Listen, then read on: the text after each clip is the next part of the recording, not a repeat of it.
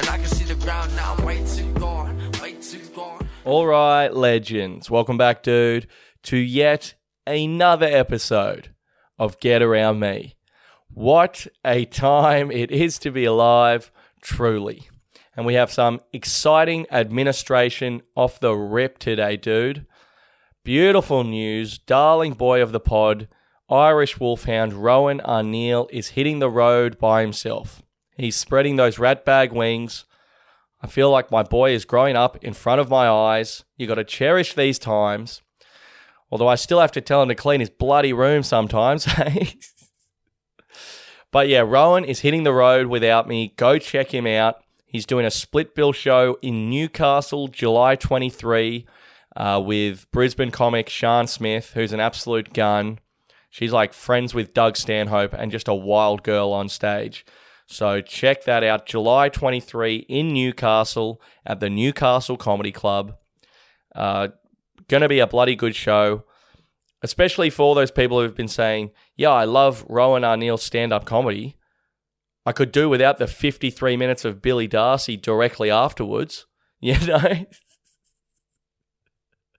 So if that's you, if you fall into that category where you've been coming to my solo shows just to see Rowan, then get up to Newcastle, the Newcastle Comedy Club, July 23.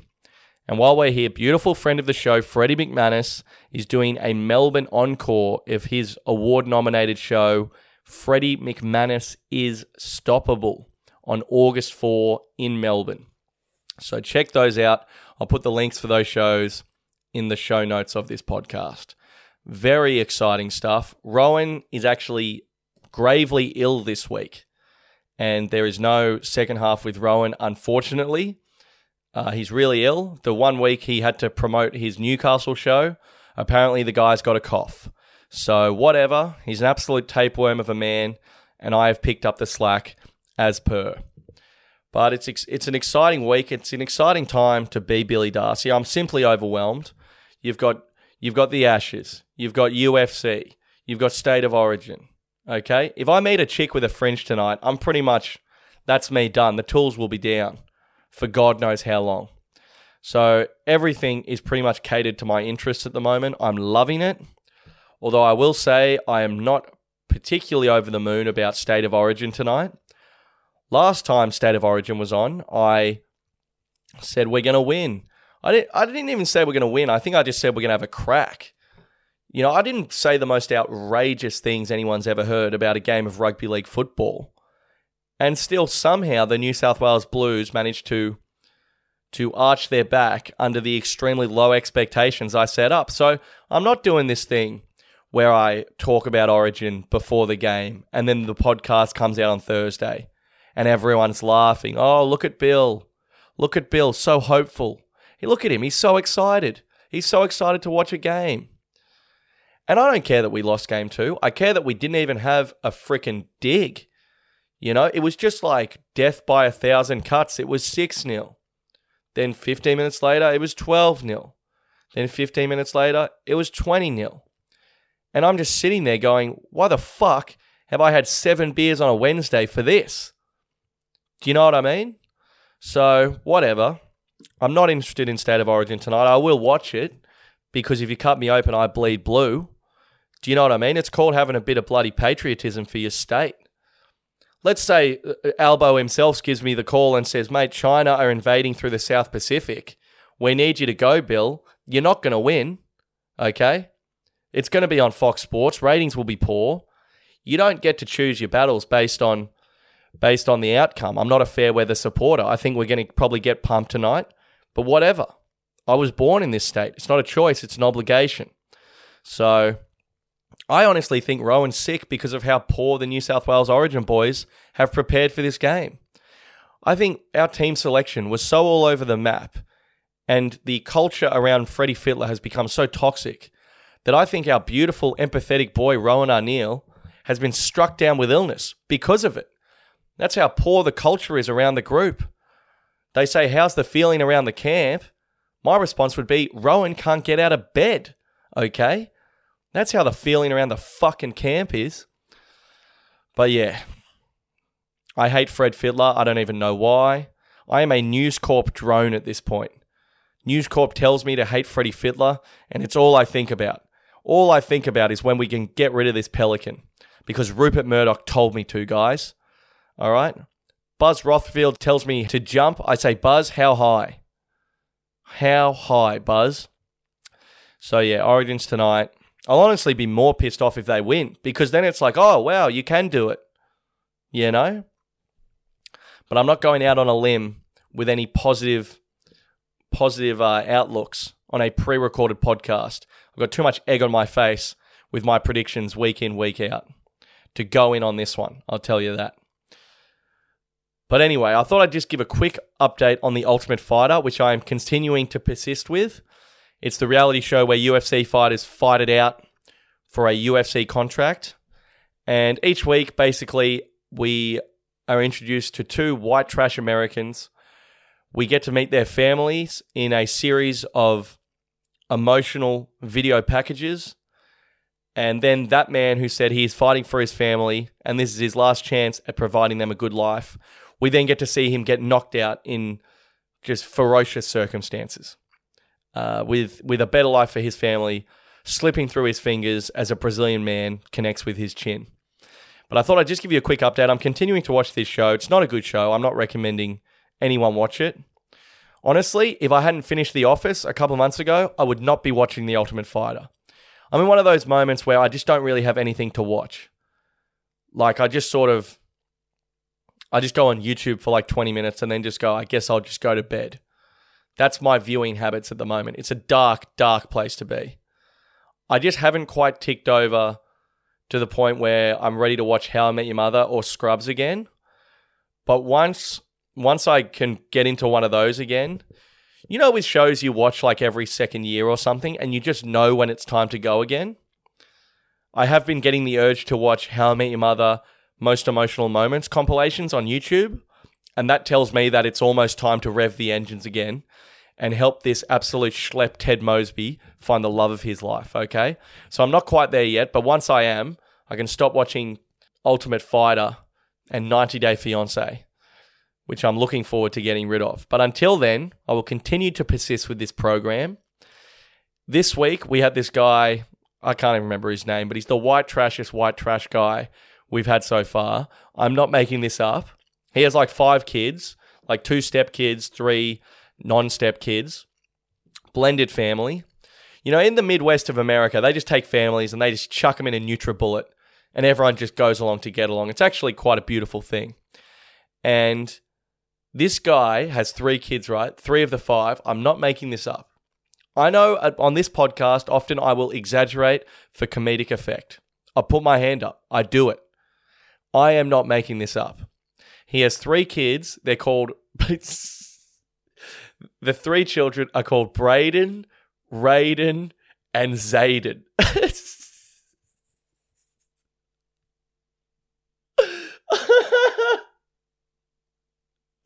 I am not making this up. Braden, Raiden, and Zayden. And this guy's like 35. He's one of the veterans on the show. And they've got him, he's up against number 1 seed, Conor McGregor's apprentice, Lee Hammond. And like it goes from like this white trash guy on a farm, like Raiden, come here, y'all. Raiden, Zayden, and Braden, we gotta feed the goats, y'all. And then it's like him kissing his wife, being like, my family is all I have. And then it cuts to Conor McGregor's apprentice, Lee Hammond. And he's like, I have been training with Conor McGregor since I was 12. This is my destiny. All I do is fight. He's like 26. It's just him hitting bags. Dude, the punching bag is just disintegrating. You know, he's running through Dublin. All the locals are like, go Lee, go Lee. And then Lee Hammond's like, I will destroy this man. I have no doubt in my mind. And Conor McGregor's like shadowboxing behind him, just like doing cocaine and having unprotected sex while Lee Hammond is shadowboxing as well. Oh my God. This guy from the Midwest is dead. He walks out, the Midwest guy, father of Braden, Raiden, and Zayden. He walks out holding a picture of his family to the ring. He's holding it up. He's kissing it. He's taking photos with the photo. You know? Michael Chandler's like, do it for them. Do it for them, you son of a bitch. And I'm watching this going, I can't do this again, dude. I cannot watch a man put it all on the line for his family just to get killed. It's starting to chip away at my soul, brother. Okay? I can't do this anymore. I've got nothing left in the tank. I'm all out of emotional energy. Anyway, Lee Hammond, the bell goes. Lee Hammond clocks into this fight like he's clocking in for a rush hour shift at a McDonald's, like just on a Friday night. Just going to work, triple cheeseburgers, Big Macs. Other varieties of McDonald's item I can't think of right now. Chicken nuggets, okay? He's on the fryer. Dude, Lee Hammond's on the fryer and he's making burgers. That's two different stations, guys. The shift manager's not going to like this, but that's Lee. He's got all the tools, okay? He's got all the tools. And he is beating the absolute fuck out of this guy. The Midwest dad, whose name escapes me, he spent the whole first round with Lee Hammond on top of him, just mauling him. Lee Hammond looks like one of those gorillas that gets out of the zoo enclosure. Just makes a beeline for the first toddler it sees. It's not looking good, okay? Michael Chandler gives him a big rev up. The Midwest guy is just blood everywhere. It's not looking good at all. Lee Hammond's second round comes out. He's had his allotted 10-minute break you get at Macca's. Straight back into it. Deep fryer in one hand. Triple cheeseburgers being made with the other. It's unbelievable stuff. And then, bam, 30 seconds to go. The Midwest guy just reverses it. Chokes out Lee Hammond somehow out of fucking nowhere, dude. Out of fucking nowhere. Immediate, get the family photo. He's kissing it. He's holding it up going, I did this for you, Raiden, Zayden, Braden. I did this for y'all. Like, I'm crying. People on the street who can see my television are crying. I walk out, I'm just hugging this Brazilian guy. He watched the whole fight from the street. He said he loves UFC, but he can't afford KO. I said, mate, I can be your KO. You just roll past whenever you want to watch a bit of The Ultimate Fighter. I'll put a flag out the front. He said, can I come inside? I said, no, you cannot. No, you cannot. So there you go, guys. Just a heartwarming story on The Ultimate Fighter after 5 weeks of just vicious heartbreak. And I will continue to watch that show for some reason. Anyway. Oh, new dating term this week. That's what I was going to say. New dating term has been sent to me. It's a good one this week. Benching. Okay, I saw New Zealand stand-up comedian Melanie Bracewell did a joke about this. Very funny, Melanie Bracewell. I'm a fan. And benching, or benching, as Mel said. This is a great one. And it's actually a positive one because all these dating terms, they're so negative. It's just people getting mugged off relentlessly. So I love this one. Benching is basically where you are sort of seeing someone who you like, and then you're sort of seeing someone you don't like as much, but you'll just see them like maybe once a fortnight, just text them every now and then. Bit of breadcrumbing, if you will, throwback to another term. And so you've got them on the bench, right? Now, I've heard this also being referred to as a roster by some of the more toxic men I've hung around with in my time. And this is fantastic because this one's positive. You've got people coming and going. You're an alpha, you know? You got to back up misses, as it were. But because nothing's too serious, it's all above board. You know, there's a couple of blokes out there who said, oh yeah, I've got a woman I'm benching at the moment. And I've unfortunately had to point out to them, Roger, that's your second family, brother, okay?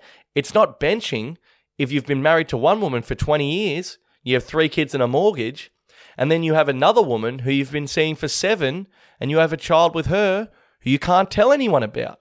That's not benching at all, mate. You've got a mistress and a second family. So it is only for those people who are casually dating. But if you are benching someone, congratulations. You are the person doing the mugging. Everything's going great guns, dude. You know, maybe your first preference is busy on a Friday night. You go out, have a few beers with the lads. Call up old Stacey, wing attack on the bench. She had a crap preseason, but who's to say she can't impress the selectors? So it's a very exciting term, this one. It's good to have some positive ones. And if you're the person who's being benched or you're on said bench, don't forget that, hey, squad players still get a hand on the trophy. Just look at Mitch Marsh. He was getting benched for weeks. Andrew McDonald's was edging this poor bloke, taking him around England, texting him every now and then, going, do you want to get a beer later? Actually, Alex Carey just responded, I'm busy.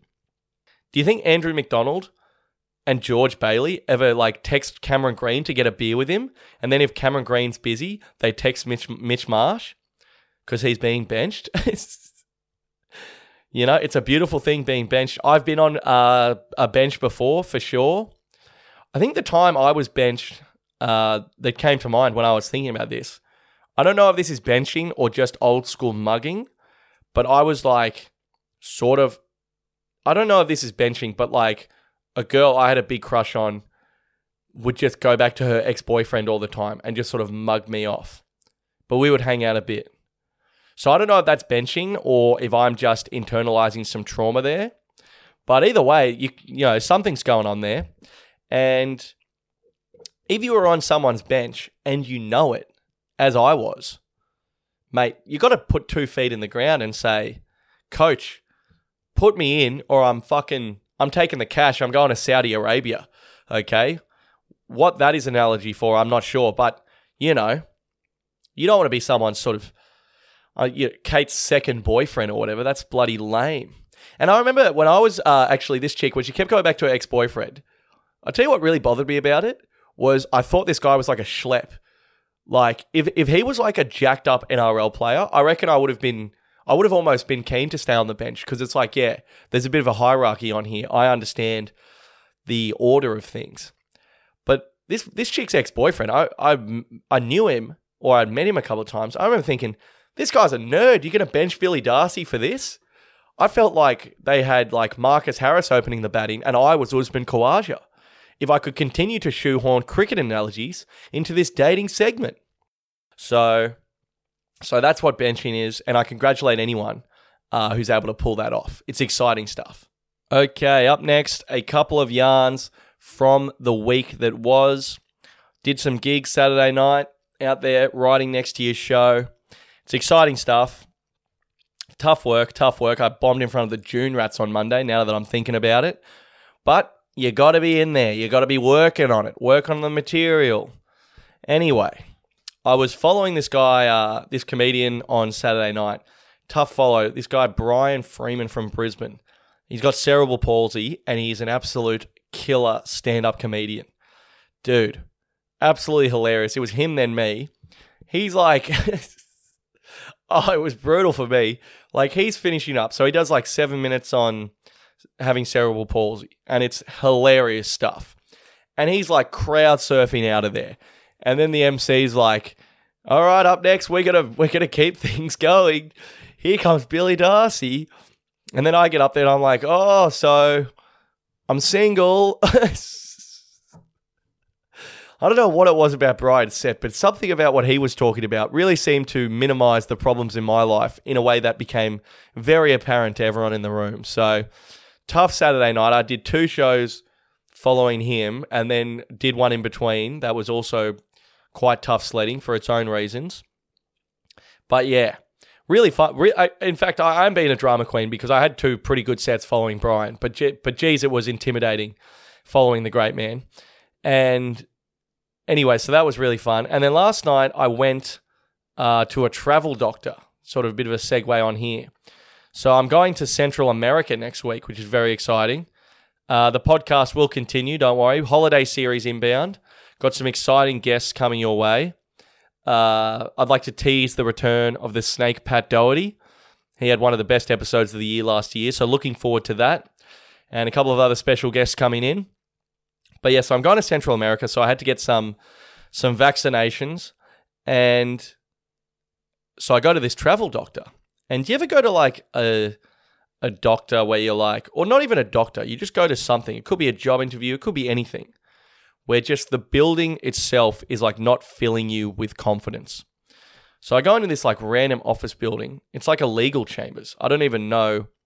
It's not a doctor's clinic. And I go up there and it's level 10. And then it says Ernst & Young lawyers, whatever, all these lawyers. And then just in paper, it says the travel doctor guy or whatever. just in paper and like texter. I'm like, I feel like I'm going to get mugged. But anyway, so I go into this, like, it's just like a random office. And there's like a receptionist there. It's just like 2 rooms. I'm thinking, is this guy even a real doctor? It said on the email I was booked in with Dr. Joe. No last name. So I'm thinking, sweet. I'm going to get like robbed and sexually assaulted and I will not even make it on my trip. So I'm nervous. I go in. There's just one receptionist guy and then a room with the door open and then that's the doctor's office. That's Dr. Joe. The door is wide open. Like, I can hear everything he's saying to this patient. Like, he was telling this woman how her IBS symptoms could be worse in Southeast Asia or something. It's like, I shouldn't know this about this woman. I shouldn't know that she has an irritable bowel. I also know everywhere she's going on her trip. If I was some sort of a psychopath, I could track her down and use her IBS symptoms to trap her or something. You know, luckily I'm not really in the business of, I don't know, stalking women across the globe, but I'm just saying that there was not a lot of doctor-patient confidentiality. Like, the door's open, I'm like maybe 1.5 meters from the consultation. So, I'm not sure about Dr. Joe's privacy practices. So I go in, he's this older guy, unbelievable office, like overlooking Sydney Harbour. I'm like, holy shit, dude, this is nice. Really nice. Almost too nice, okay? I've got my guard up because sometimes with these travel doctors and the vaccinations and stuff, it can be a bit dodgy. Like one time when me and Macca went to Southeast Asia, we went to 2 different doctors at the same medical clinic. And one guy was like, you need hepatitis B and C, and you don't need hepatitis A and malaria pills. And then that's what my guy said. And then Macca's guy said, you absolutely need hepatitis A and malaria pills. You do not need hepatitis B and C. Now, they're just examples. Don't DM me if that's wrong. But like, we just got completely different medical advice. And also, malaria pills are just kind of a scam, in my opinion, depending on where you're going. But as soon as I walk in, the guy goes, can I interest you in like 40 free rat COVID tests? I go, oh, not really. He goes, mate, just take them. The health department sends me like $2,000 a month. I can't get rid of these things. I'm like, okay, fine. So he gives me like 2 massive boxes of COVID tests. And he goes, yeah, they expire in 2 weeks. I'm like, sweet. So I'll just get through fucking 40 COVID tests in 3 weeks. I have no symptoms, but anyway, knock on wood. So now I got 2 boxes of COVID tests. He's like, he just starts like, with these travel guys, sometimes they're just like almost pushing product on you. He's like, all right, you need Hep A and typhoid. I go, yeah. And Macca had already got Hep A and typhoid. So I knew that was living La Vida Loca, good to go on that. Then he goes, you'll need a medical kit to take with you. And I'm like, this just feels like, because he gave me a menu of what everything costs. It's like an $80 medical kit. It's like, mate, I'll just buy a fucking Band-Aid over there. You know, I go, oh, my mates. But the thing with doctors is very hard to disagree with a doctor. Who am I to disagree with a doctor, you know? And I'm like, oh, my mate already got a medical kit, so we're good on that. He's like, this one has the antibiotic for diarrhea. Your mate's kit won't have that. Are you sure? You'll need it. You'll need it. And it's like, mate, I feel like I'm talking to like a skincare salesman at a Myer rather than a medical professional right now. I said, mate, put it away, okay? Like, he's wearing like merch, you know? He's like, do you want a hat? I'm like, I don't want a fucking hat, mate, okay? But he's actually a legend, but he's obviously just in there to fucking make a bit of coin as well. And then he goes, you're going to need malaria pills. And malaria pills, I'm sorry. And look, I don't want to get malaria. Knock on wood for that as well. I'm not in the market for malaria. But malaria pills, last time I bought these things, this bloke said, right, you're going to Southeast Asia, you'll need malaria pills. You got to take 2 a day or whatever. You got to take them like a week before, a week after your trip, plus 2 a day for your whole trip. The side effects last time I got these things were, and I didn't end up taking them because the side effects were so poor. The side effects were extreme sensitivity to the sun and alcohol, right? And it's like, mate, all I want to do is get hammered in the sun. What the fuck are you talking about? Sensitive to sun and alcohol? Do these things also make me scared to talk to British women? What the fuck is the point of this holiday, brother? Okay? Jesus Christ, get your head out of the sand. Oh, and they're $160, are they? Mate, just fuck it. I'll take 4 packs. Jesus Christ, dude. Okay? And I don't want this to come back to bite me in some horrific karmic thing. I don't want malaria. But I think unless you go into some rural farm and doing like hard labor without any mosquito spray, you should be sweet. So I said, mate, stop with the medical kit. Stop with the malaria pills. I've taken the COVID test with me, which was pretty good for me. There's no room in my bag. I'm going to have to carry these in my arms. This travel doctor was a wild guy. And he was actually a really interesting guy as well. He went through Central America in the 60s or the 70s. I don't know how old he is. He said he did it 50 years ago. Dude, can you imagine going to like freaking Guatemala in like 1973? You'd be taking your life in your own hands. No internet or anything. I don't know. I'm probably just sounding like a modern bitch right now, but it sounded pretty impressive to me. And he was saying Mexico City is actually not as dangerous as it used to be. And he was saying Venezuela's the big dangerous country at the moment. He just had a guy in his office recently who got kidnapped in Venezuela for 7 days. Then they let him go. He went to the police station to report the kidnapping. And when he went in, one of his kidnappers was hanging out with the cops. So he said after that, he just ran to the airport, which I would have done in the first place. Okay, if I get kidnapped in Venezuela or anywhere else, again, knock on wood. But if I get kidnapped, as soon as you let me go, I go to the airport. I'm not reporting the crime. Okay, I thought that was wild that this guy was like, look, before I get the fuck out of here, I should report this to the authorities. Like, mate, what are you talking about? I'd be swimming for Australia at that point. But yeah, interesting travel doctor. And watch out for these travel doctors, dude, because it felt like he was trying to help me / make shitloads of money. And it still costs like fucking heaps. But anyway, keep your eyes up and your ear to the ground. Or whatever. I don't know. Next segment. Legends, this podcast is brought to you by our mates at Manscaped. If you haven't heard already, it is a smooth sack summer. When you're playing in the summer sun, make sure you're scaped from pubes to bum. That's right, this is the summer to keep your balls cool while still looking hot with Manscaped. The leaders in below-the-waist grooming are making sure we all have a ball this summer by giving our pants partners everything they need to stay fresh. Dive headfirst into smooth sack summer by going into manscaped.com for 20% off and free shipping with the code Darcy. That's DARCY, all capitals. I've been using these products for bloody ages. So easy to use. The safety factor is massive. Like, you don't have to worry about cutting open your Johnson because you're in a rush for a first date and you're backing yourself in. You know, got the light on the front there. I use it in the shower. You take it on the road. Can't speak highly enough of these products and just the ease of use, especially. That's my favorite part. And the Manscaped Performance Package 4.0 has everything you need to prepare that summer bod. They've built the ultimate grooming bundle for your summer grooming experience. They've got the Lawnmower 4.0, which I was just talking about. I use it all the time. It features a cutting-edge ceramic blade to reduce grooming accidents thanks to their advanced skin-safe technology. The Lawnmower 4.0 also has a 7,000 RPM motor, a new multi-function on-off switch, a travel lock, and gives you the ability to turn the 4000K LED spotlight on and off when needed for a more precise shave. Did I mention it's waterproof too, lads?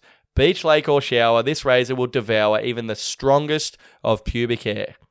Now that you have the perfect haircut, we need Manscaped's liquid formulations to keep that freshness, even at the hottest summer barbecues. Use the Crop Preserver Ball Deodorant to stay cool in the heat with a soothing aloe vera formula. It's the best in the business for the below-the-waist freshness, and this clear, drying formula will keep looking good while smelling good. So once again, get 20% off and free shipping with the code Darcy at manscaped.com. That is 20% off and free shipping when you use the code Darcy, DARCY, all capitals, at manscaped.com. It's smooth sack summer, boys, so get on board or get left behind, brother. Okay, up next, I'd like to talk about this NRL player media boycott. The players have stopped doing any media interviews at all. while the Rugby League Players Association further negotiates a collective bargaining agreement. So, I don't know a lot about this, to be honest. I'm not going to pretend to. I'm not going to pretend to be that into rugby league. But I love bloody sport politics, sports drama. I think I almost love stuff that happens off the field more than stuff that happens on the field. I find it so interesting. Anyway, so I will say that regardless of rugby league, don't you just find it like lame in general whenever anything comes up like between employees and a corporation or people and a corporation? Anyone who's on the corporation side, I just find that to be so embarrassing. You know, like to be on the big company side over the actual people or the actual employees. It's like, what are you even talking about? I don't understand.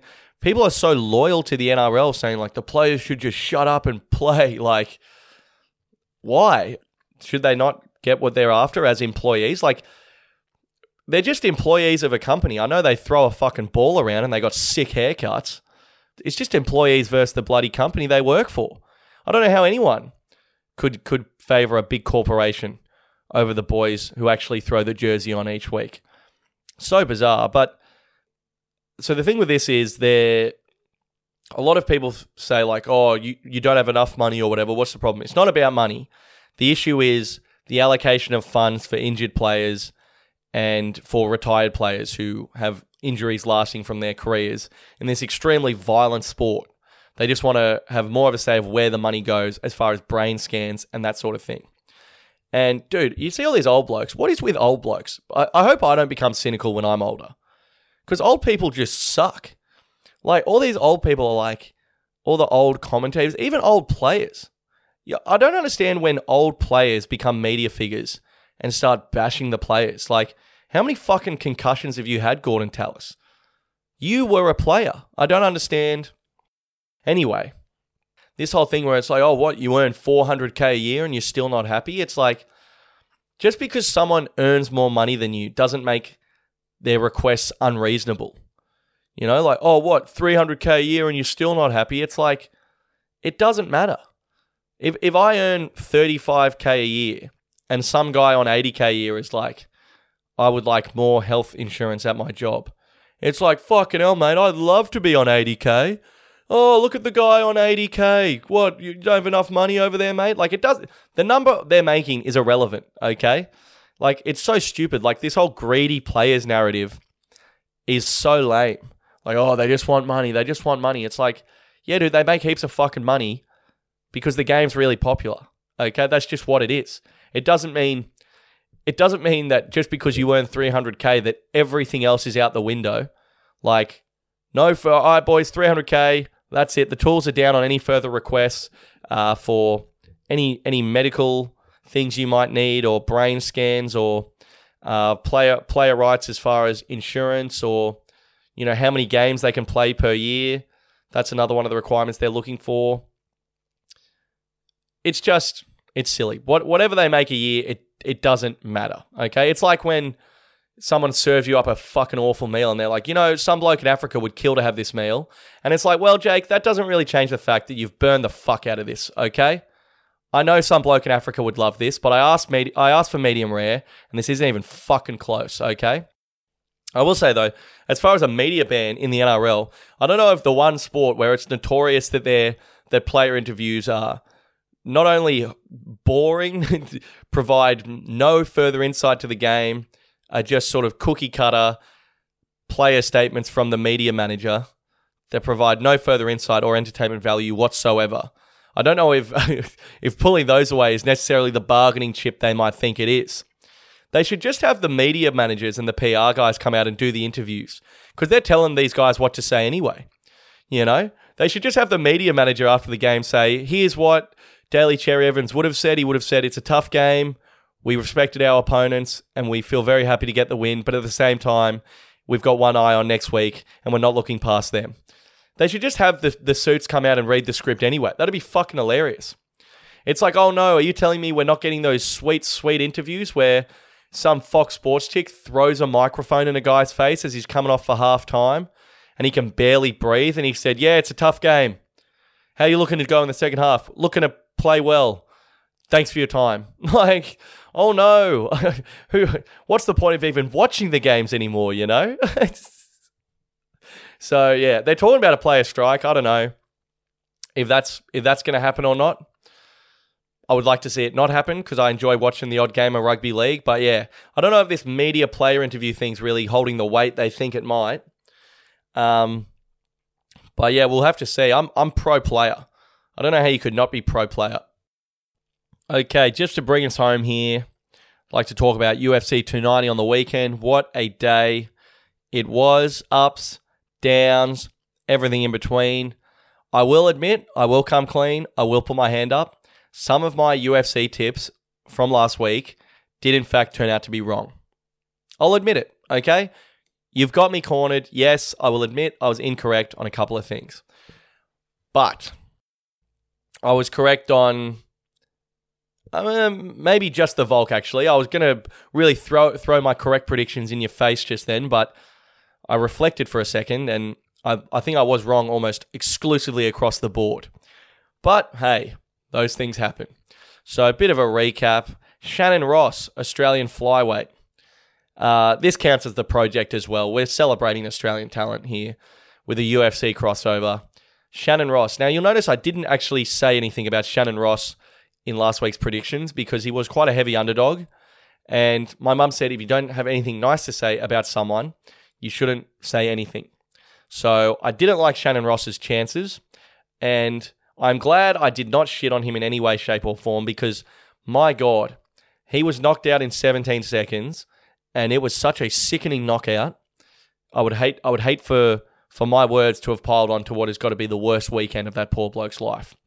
17 seconds in, just a overhand right, and it was like he got hit with a spell from Harry Potter, like Stupefy, whatever that one that makes you like stiff as a board is. He just went like he was made out of wood. Walk-off KO for the Mexican fella he was fighting. I wish him the best. So that was shocking. I famously said Dan Hooker is going to get absolutely killed by this enormous black guy. And I actually was correct on that. He had his arm broken and his orbital bone in his face broken. Clean as well. And he was mercilessly beaten to a pulp, Dan Hooker. Unfortunately, while my prediction was correct that he would get the shit beaten out of him, no one told Dan Hooker that. No one told Dan Hooker. I don't know if Dan Hooker's nerves don't work in his body. I don't know if he legitimately can't feel pain.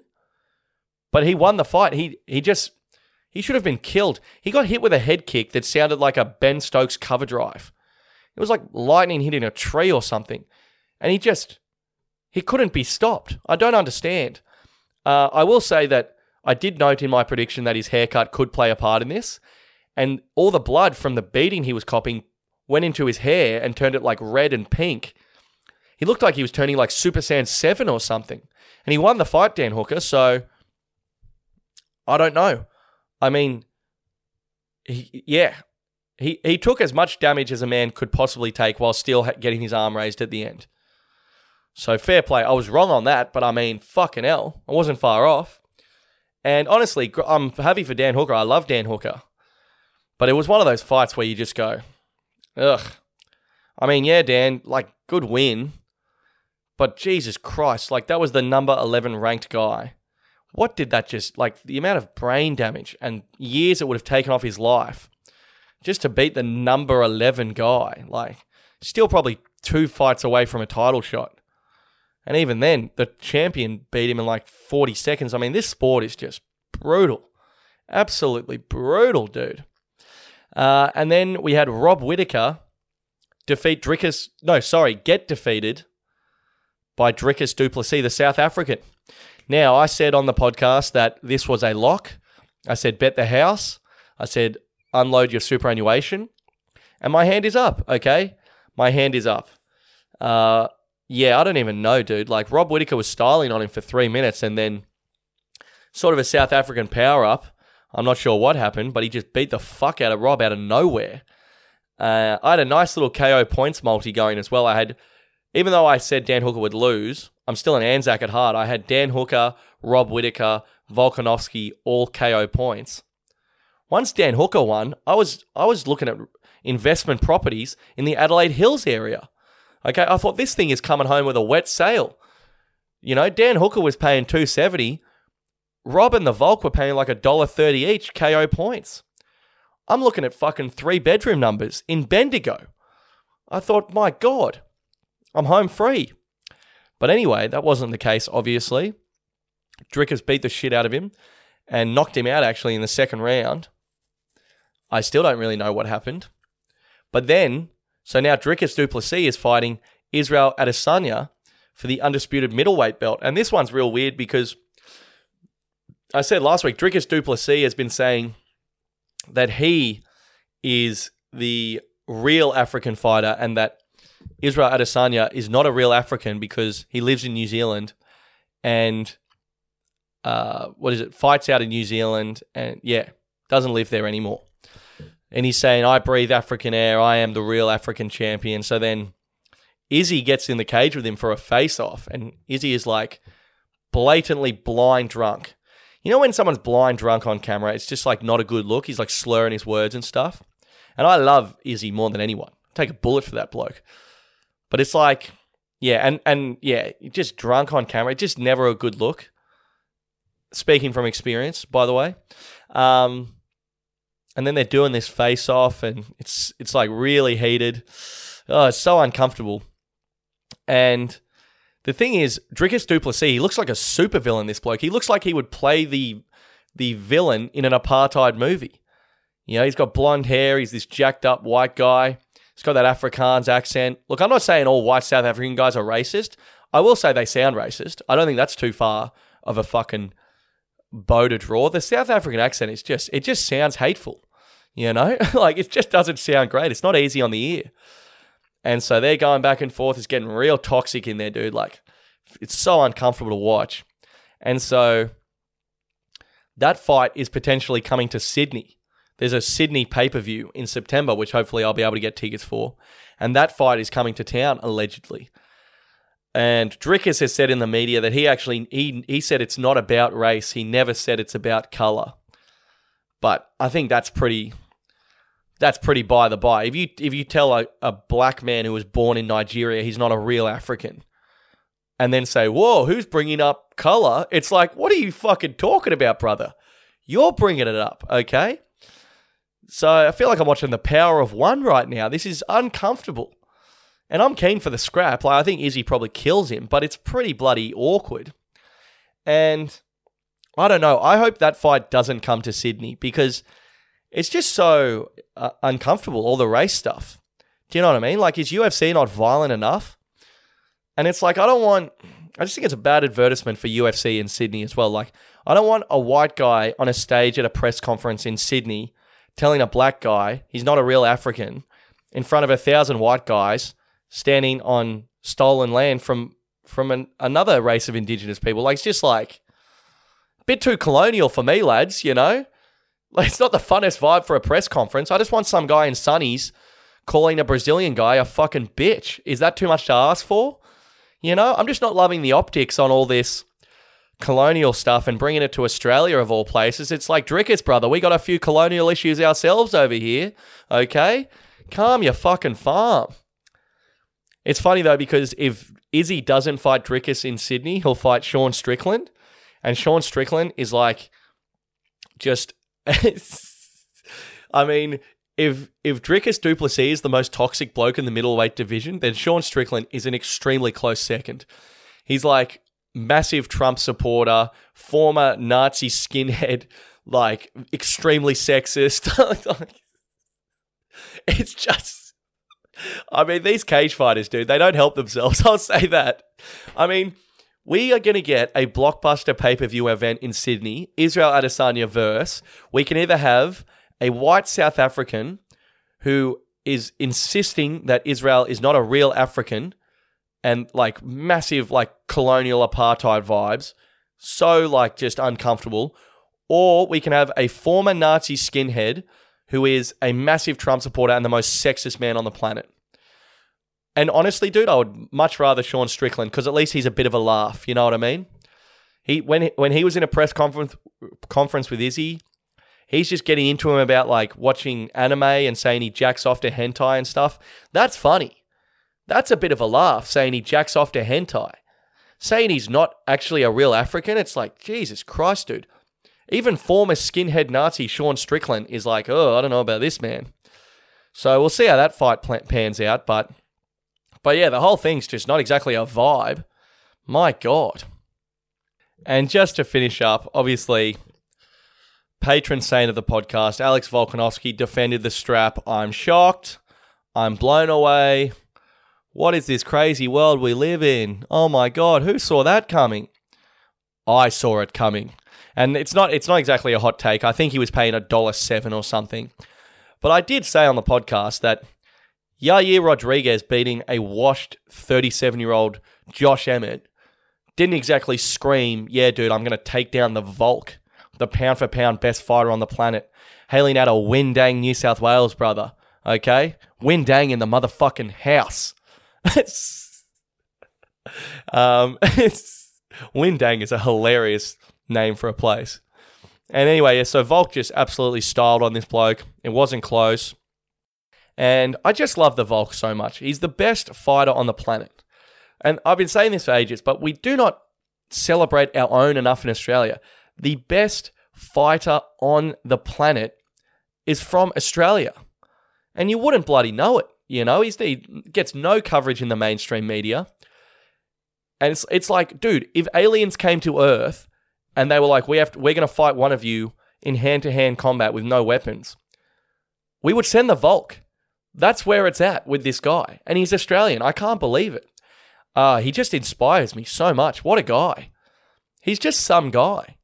Do you know what I mean? Like this whole narrative in the UFC, they always say he was a rugby league player. He's come from rugby. He was a semi-professional rugby league player. He played like New South Wales Cup. It's not like he's some freak athlete like Jared Hayne going to the NFL or something. Do you know what I mean? He's not like one of these former NFL players who become UFC fighters, usually after a domestic disturbance. And then they're like just unbelievable athletes, and they already just need to learn some skills to couple with their freak athletic ability. He's just some guy. I just love him. I love him. And there's this Irish boxer, Katie Taylor, who I also love. But I was watching this podcast before her last fight, and this Irish journalist was saying, he was just frothing on Katie Taylor. And he was saying, like, Katie Taylor, the reason Ireland loves Katie Taylor so much, Katie Taylor is what Ireland could be. Like, she is what all of us could be if we put in the work. And that's how I feel about the Volk. Like, the Volk is just a beam of fucking light. Like, we could all just be unbelievable and great and do whatever we want if we just fucking have a crack. That's why I love the Volk so much. The finishing sequence he knocked over Yair with, it was like he went like Avatar mode or something. He was in the Avatar state. It was like he hit him with a right hook. Then he like threw him down, like ran to the cage, body shots, then picked him up and dropped him on his head, then finished him with ground and pound. It was like all four elements at once. It's fucking insane, dude. Oh my God. And they're saying Ilia Topuria is next for the Volk if he doesn't fight Islam, which I don't think the timing will work out on that. So, yeah, Ilia Topuria, again, just coming off beating Josh Emmett. So that's pretty cool. I think I'm fighting Josh Emmett next week, so I'm looking forward to that. But Ilia Topuria, that's a cool fight because Ilia Topuria is very exciting, but also very attractive. Ilia Topuria is such a sexy Spanish man, and his girlfriend is even hotter. So Volk will definitely win, but also Ilia Topuria, I'd be looking forward to seeing what he would wear to the press conference because he's very fresh. And then I don't know who's going to fight Islam Makhachev because I don't think it's going to work out with the timing for the Bronx. Michael Chandler might end up fighting Islam while he waits for Conor McGregor. He knocks out Islam for some reason, and then we do Conor McGregor versus Michael Chandler to decide who the true African king of the UFC is. So that's what I'm thinking for that. Go the Volk. You inspire me every day, you short king. Thanks for listening. No Rowan this week. He is gravely ill, unfortunately, so wish him the best. And, there was an Ashes recap on Monday, I forgot to say, if you're into that sort of thing. But yeah, dude, thanks for listening.